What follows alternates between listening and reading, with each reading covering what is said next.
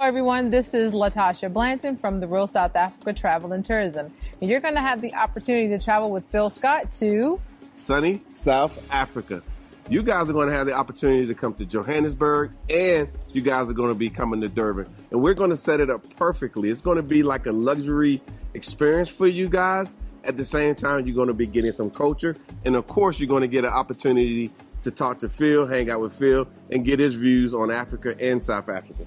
You're also going to get an opportunity to explore the lifestyles here that are available in South Africa. And we're going to do all that for you in an amazing 10 days. We do hope that you go to the website and book, because we do look forward to seeing you here. Absolutely. Our website is therealsouthafrica.com.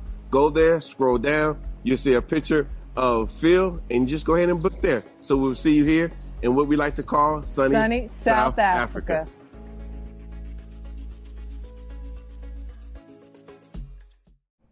This next story is coming to us from a page on TikTok called Racial Beginners, where its aim is to educate people about race who did not learn about it when they were growing up.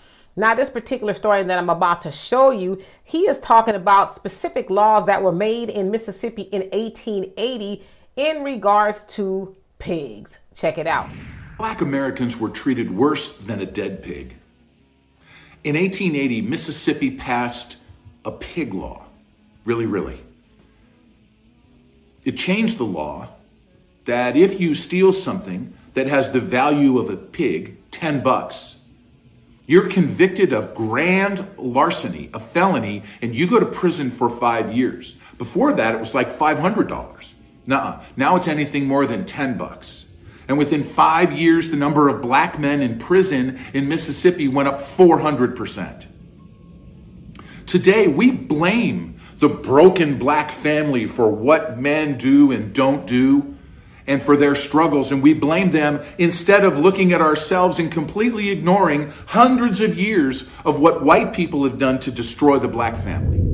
So as you saw and heard him say there, grand larceny used to be $500 back in that time, but then the law was changed to make it to $10, basically the price of a pig. So if you were caught stealing anything over $10, then you would go to prison. Now, he also noted that during that time, the incarceration rate for black men skyrocketed to 400%.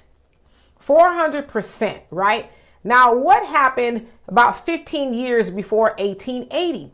Well, the Emancipation Proclamation took place, where Abraham Lincoln, the president at that time, said that, okay, slaves, you are now free. You can go live your life, right? Well, that didn't particularly happen the way, they thought it would, I guess, or maybe it did. But slaves, when they left the plantation, they left with nothing but the tattered clothes on their backs.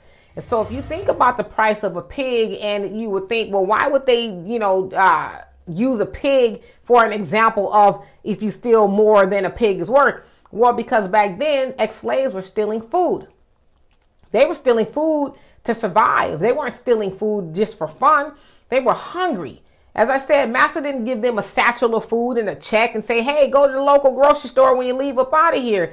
They actually let the slaves off the plantation to fail. They thought that the slaves would fail and that they would come right back. And some ex-slaves did go back because they're like, what are we going to do? But of course, we know the story. A lot of them was like, I don't care what I got to do. I am not going back there. And we also know that we had all of the flourishing black towns, like at Black Wall Streets and things like that. And of course, we know what happened to those even still. And so if you move forward to 2023, who makes up the largest prison population in America? Black men. So nothing has changed. It's all the same, right? And so I really love that page because it is educating people on race relations in America then and now. And as I always say, and others have said as well, it's going to take white people to educate their own about what has happened to black people by them, right? And the systemic and the institutional things that black people still suffer under the false idea of white supremacy. So y'all tell me what you think of that. And for more insightful commentary, please subscribe to this channel and my channel, The Demetra Kaye Show, here on YouTube. Peace.